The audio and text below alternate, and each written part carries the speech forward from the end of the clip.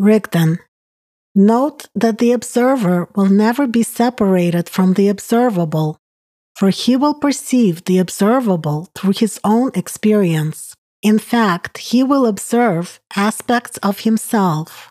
While talking about the world, in reality, a person will voice an opinion of his interpretation of the world based on his way of thinking and his experience, but not of the complete picture of reality, which can only be perceived from the perspective of higher dimensions. Anastasia. It is obvious that such observations in the usual state of consciousness will be made by a person with the help of comparison and judgments about similarities and differences of objects in relation firstly to himself. Rigdon. Quite right. Comparison mechanisms have been built into human's nature to enable him to learn, receive and process experience, acquire skills, borrow a behavior style, and so on faster through imitation and associative way of thinking. Because of this, a person can be taught various actions and behavior patterns, and he can also discover the surrounding world very quickly. However, all this is associated with identification and contrast, in other words, with comparison. After all, there must be a comparison for a judgment.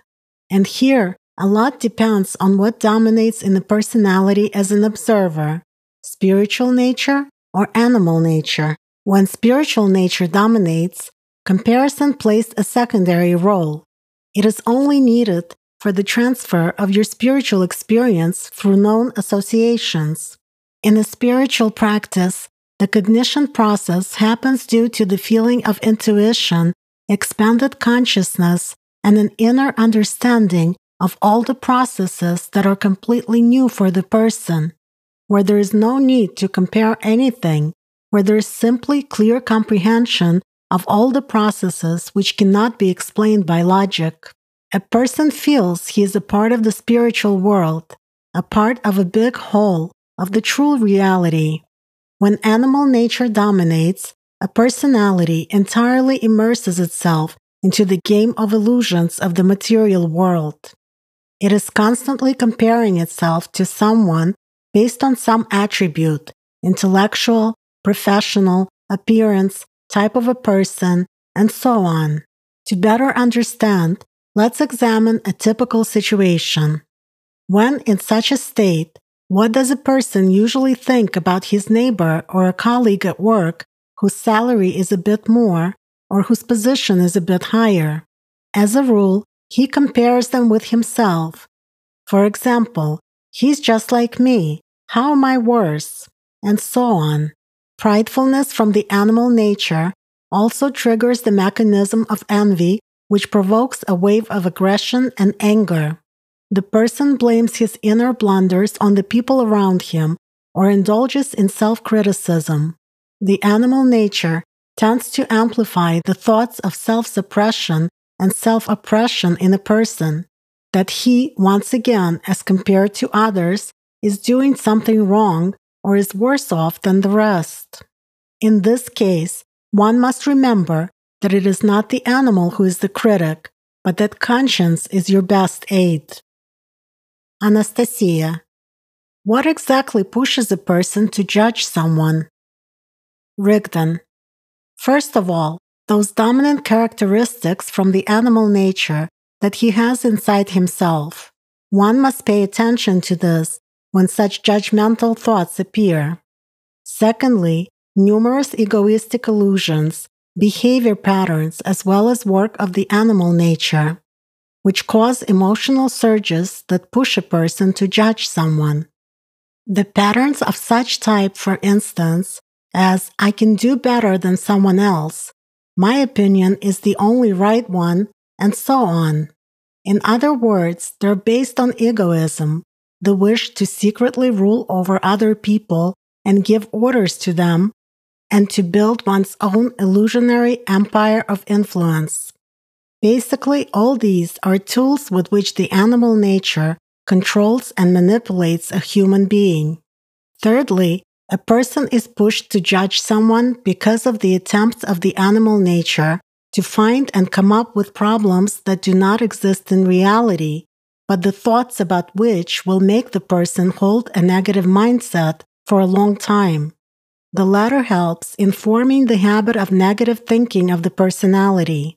In other words, whatever a person talks or thinks about, everything will be bad and negative for him all the time, and most importantly, he will endlessly keep judging it.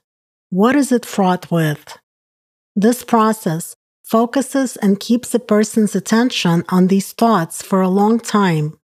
And attention is power, the beginning of creation. The focus of attention has the ability to concentrate and accumulate certain types of energies, the surge of which gives rise to action or creation of something, emotions, thoughts, actions, events, in the visible and the invisible world. This, in its turn, creates man's destiny both during his lifetime as well as after the death of the physical body.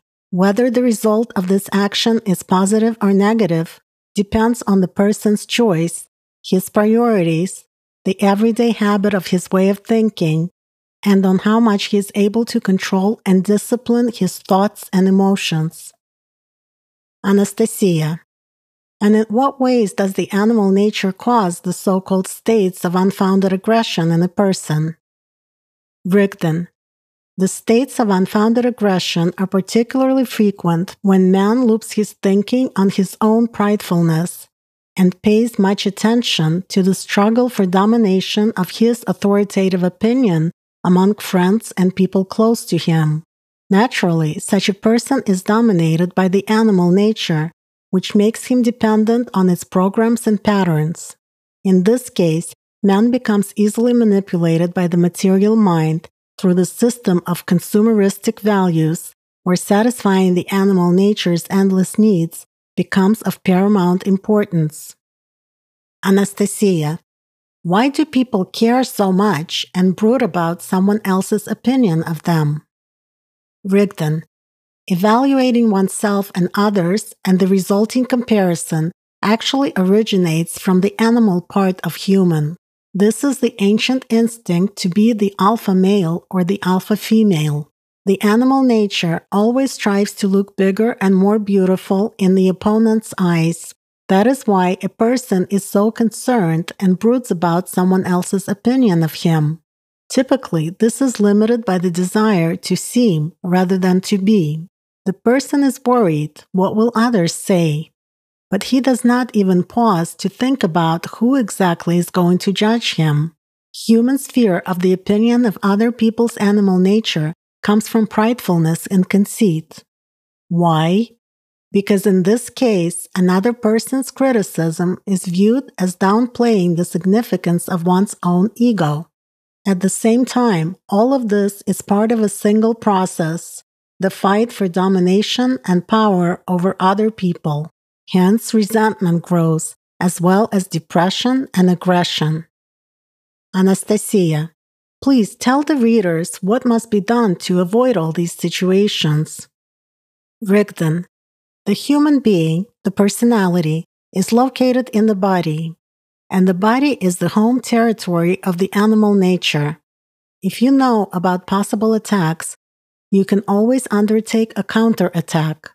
It is like in reconnaissance. If you have to confront an enemy who is far superior to you in forces, it is important to know the quantity and quality of its force, deployment, tactics, and techniques of its actions to create an effective counteraction. It will then increase your chances of victory. You must control the processes of comparison in your mind. As often as possible, you need to ask yourself questions of such nature as, for instance, where does the envy come from? What and who am I comparing? Is this comparison appropriate? People cannot be identical. Everyone is unique and different in their characteristics in terms of build, genetics, in character, talents, the level of diligence, and so on. People have specific features not only in their visible, but also in their invisible structure. Simply put, Everybody is different. Each has his own. Everyone carries his own cross, has his own destiny. It is better, of course, to use the following motto when the animal nature shows itself. Don't compare, don't be prideful, and don't be jealous. It is better to treat any situation from the perspective of the observer from the spiritual nature. In other words, separate it from the thoughts and emotions of the animal nature. You must accept situations and people as they are, because every situation and every person in it is some kind of a teacher.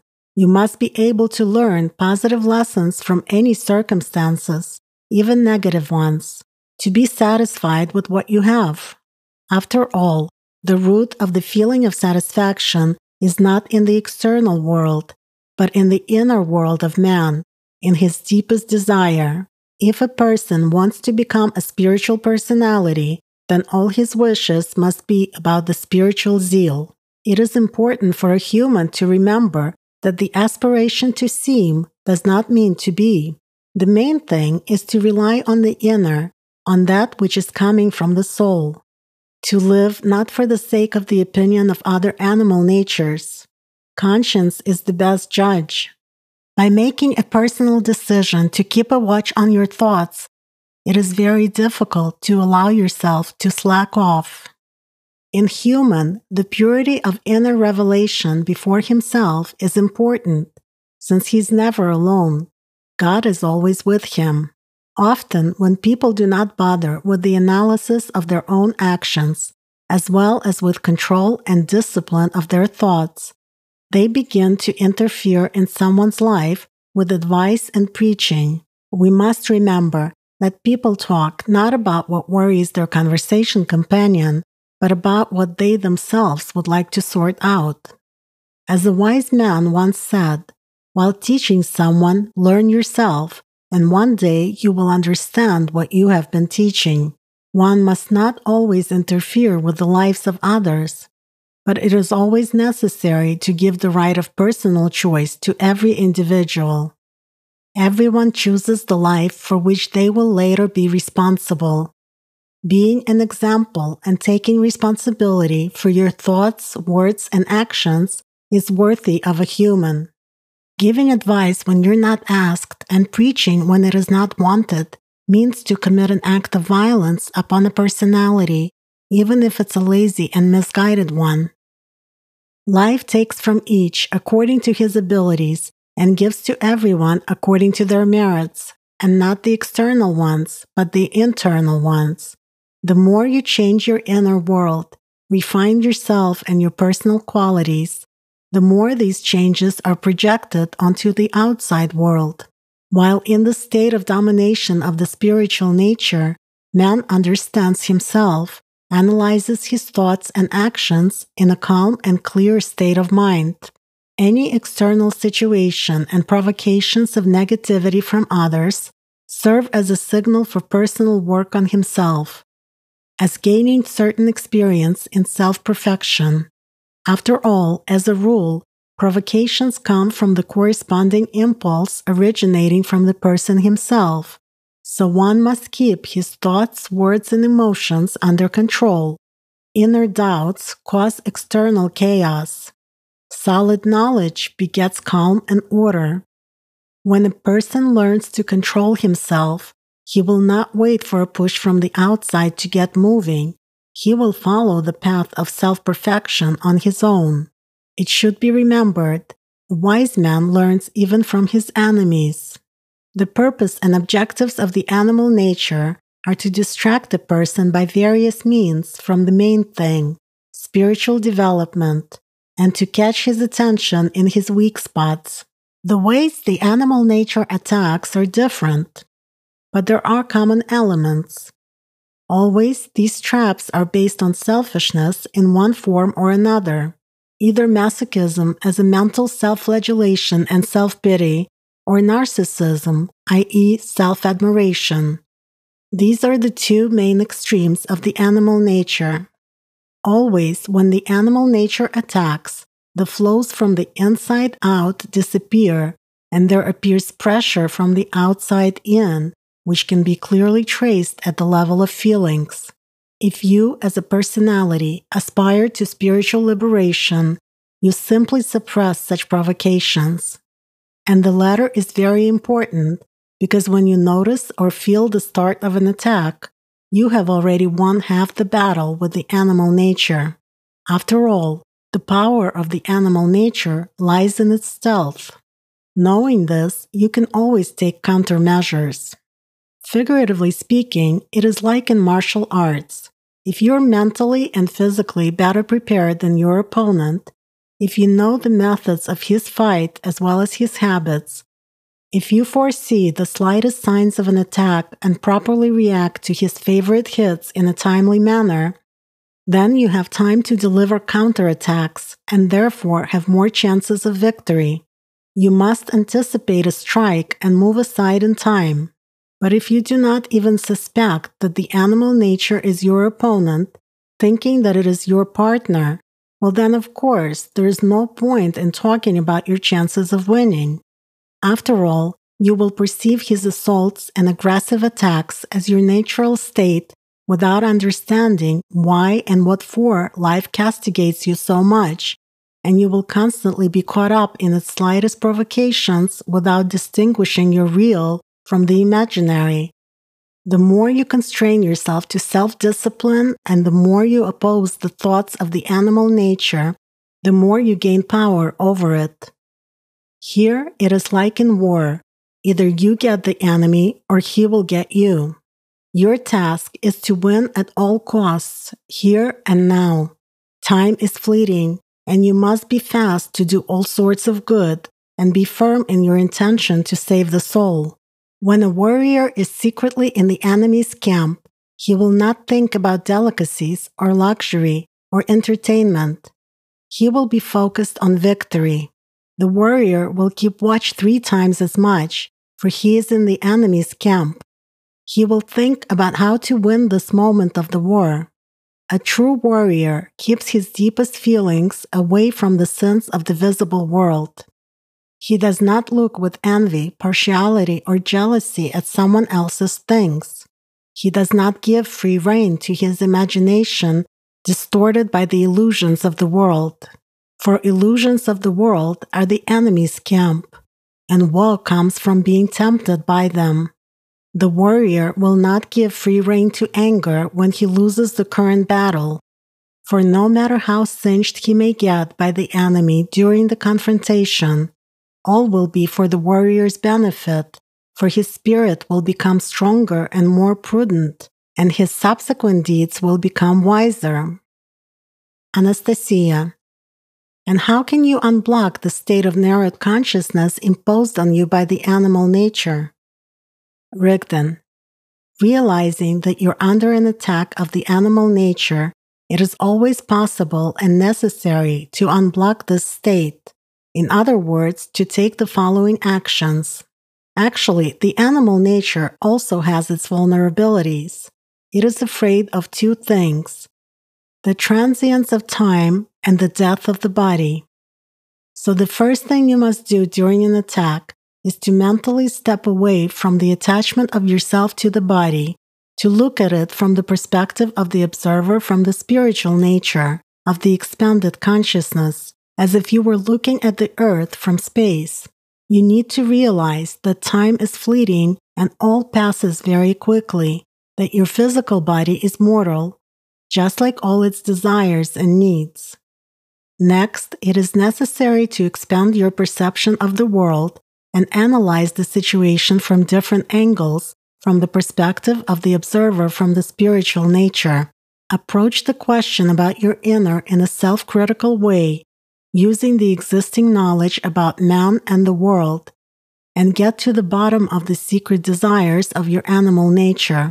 As a rule, the basis of its many desires lies in the thirst for power over someone or something. It merely camouflages this desire with various subtle pretexts. And of course, after that, you must carry out the inhibition of neurons excited by such aggression. In simple terms, you must do spiritual practices. For example, the lotus flower, the description of which was given in the book Sensei. Thanks to this practice, the holistic perception of the world gets restored, the limitation of consciousness is removed, and the depth of feelings emanating from the soul is manifested. In other words, a surge of deep feelings from the inside to the outside happens. Naturally, following such a change in the state of consciousness, a person switches to a positive perception of the world. The brain, decoding this information, comes up with a range of associations colored in positive emotions.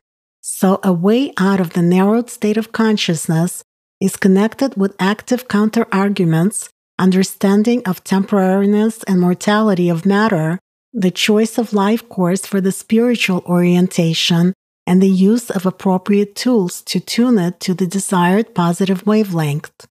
Often, it is the basic argument that people lack, words to convince themselves to come out of a narrowed state of consciousness and see a broader picture of the world. That is why it is important to work on yourself in each day and to understand all the responsibility to yourself. It is necessary to remember that as long as consciousness, or rather a personality, is unstable in its dominant choice, the person wavers and dwells in his doubts. To be steady on your spiritual path, you must know exactly what you want to achieve in your life and what your ultimate purpose is. If there is no purpose, there is no life, for life is a purposeful movement. Anastasia. Some readers have observed in their letters that while doing spiritual practices or saying prayers, they sometimes have a sudden feeling of panic and fear. How can this be explained? Rigdon. It depends on the person, his attitude to and understanding of the processes that take place inside him. Because when you know exactly what is happening with you, you can always take adequate measures to overcome any situation. Subpersonalities, for the most part, are unfriendly towards the soul and its world, the world of God, because of the prevailing choice of matter in their past lives. In spiritual practices, when the meditator seeks union with the soul, the following manifestations may happen. The person seems to have managed to stop the thought process, that is, to remove thoughts and tune himself to contact through feelings with the soul, but there may be another manifestation of attack of the animal nature. For no apparent reason, there appears absolutely unjustified panic and fear. The person begins to feel as if he is losing control over his body. A little more and he will die. Where do the roots of this fear grow from? Exactly from these subpersonalities, optical filters that are filled with fear before the power of the soul, because they experienced reincarnation and understand their doom, inevitability of death of all that is material. Anastasia. What is to be done when such fear arises? Rigdon. When this happens, for example during meditations, you just need to go towards the light of the soul, no matter what, and to delve to a deeper level of feelings, ignoring the panic. Then this fear will disappear. After all, fear begets doubts. But in order to achieve spiritual heights, you will need purity of your sincere faith. It is often doubts and fear to part with the familiar life that restrain a person. There is an interesting parable in this respect. One day, a man fell off a cliff, but while falling, he managed to catch hold of a branch of a small tree which grew out of the rock crevice. Hanging in the middle of the cliff, he realized the hopelessness of his situation. It was impossible to climb to the top, and there were only boulders at the bottom. The hands holding the branch grew weaker. The man thought, "Now only God can save me. I've never believed in Him, but it seems that I was wrong. What do I lose in my situation if I believe in Him now?" And he began, calling upon God with all his sincerity in prayer. "God, if you exist, save me. I have never believed in you, but if you save me now, from this moment on, I am always going to believe in you." So he called out more than once. Suddenly, a voice came from heaven. "You will believe?" "Oh no, I know people like you." The man got so frightened and surprised that he almost let go of the branch. But after coming to his senses, he prayed even harder. "Please, God, from now on, I will be faithful to you above all, and I will do all that is your will. Just save me." But God was not agreeing. So the man began praying and persuading God even more passionately and strongly. Finally, God took pity on him and said, "Well, so be it. I will save you. Let go of the branch." "What? Release the branch?" exclaimed the man. "You think I'm crazy?" So is in life. Human life is, in essence, hanging over a precipice. And even though he understands the mortality of his position, he keeps clinging with both of his hands to the branch of doubts of his animal nature, afraid to lose it and to surrender to the will of God. So when you are interpreting associations after a meditation, it is important to analyze who exactly in you is so afraid of eternity. A similar method of self-examination on the topic "Who am I?" and related techniques have been used for a long time in the spiritual and mystical schools of different peoples and in different religious systems. They have been known since ancient times, and they were especially common among many people in ancient India and the countries of the East. They were practiced, for example, by the ancient yogis, Sufis, and shamans. This technique, as you remember, involves unwinding thoughts on the topic "Who am I?" in a meditative state where it is necessary to ask yourself a new mental question after each of your mental answers, and to observe what thoughts come, to feel their nature, and to ask yourself more often, "Who is the one that is answering in me?" It is advisable that all thoughts flow smoothly without much reflection or concentration. When a thought comes, we meet it immediately with a question and see it off with the first answer that comes to mind. But the main thing is to submerge deeper and deeper into yourself. Anastasia: Yes, this is an interesting technique of recognizing thoughts and sensations in order to understand yourself and who dominates in your consciousness. It does help to sort yourself out, to separate grain from chaff. I remember the guys sharing their impressions about this technique. So many variations could be heard. They had so many ways to corner their animal nature. They asked, "Who am I?" Who is asking the question? Am I a body? But the body is mortal. I'm a student, but student is a status. I'm the one who is learning, but who is learning? I'm a human being. But who in me is calling me a human being and why? I'm a human being who loves people. But who in me loves? I have a body. But who are you who has the body? The body is not me, but I'm in it. And who is this I? Oh, go to hell. I is the I, the whole and indivisible. So the animal nature also has a sense of humor. This is a very good exercise that helps get to your deepest I, to your fears and problems. Rigdon: Yes, the animal nature is both an adversity and a school of wisdom. Being aware of whose side such thoughts come from where this or that problem appears, this or that root of fear, you realize how to get rid of it and how to control your conditions. If this meditative technique of self-examination is done correctly, afterwards there appears acuity and clarity of consciousness. As I have already mentioned, there are significant differences between the surface feelings emanating from the animal nature and the deepest feelings emanating from the spiritual nature, the true feelings of manifestation of the highest love.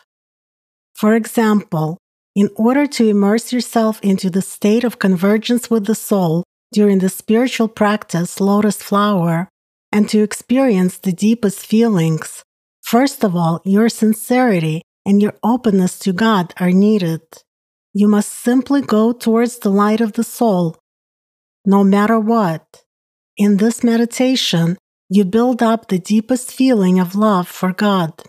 In other words, the force emanating from the soul is used for its intended purpose. Note that a genuine and correct spiritual practice is work with the deepest feelings and not with thoughts.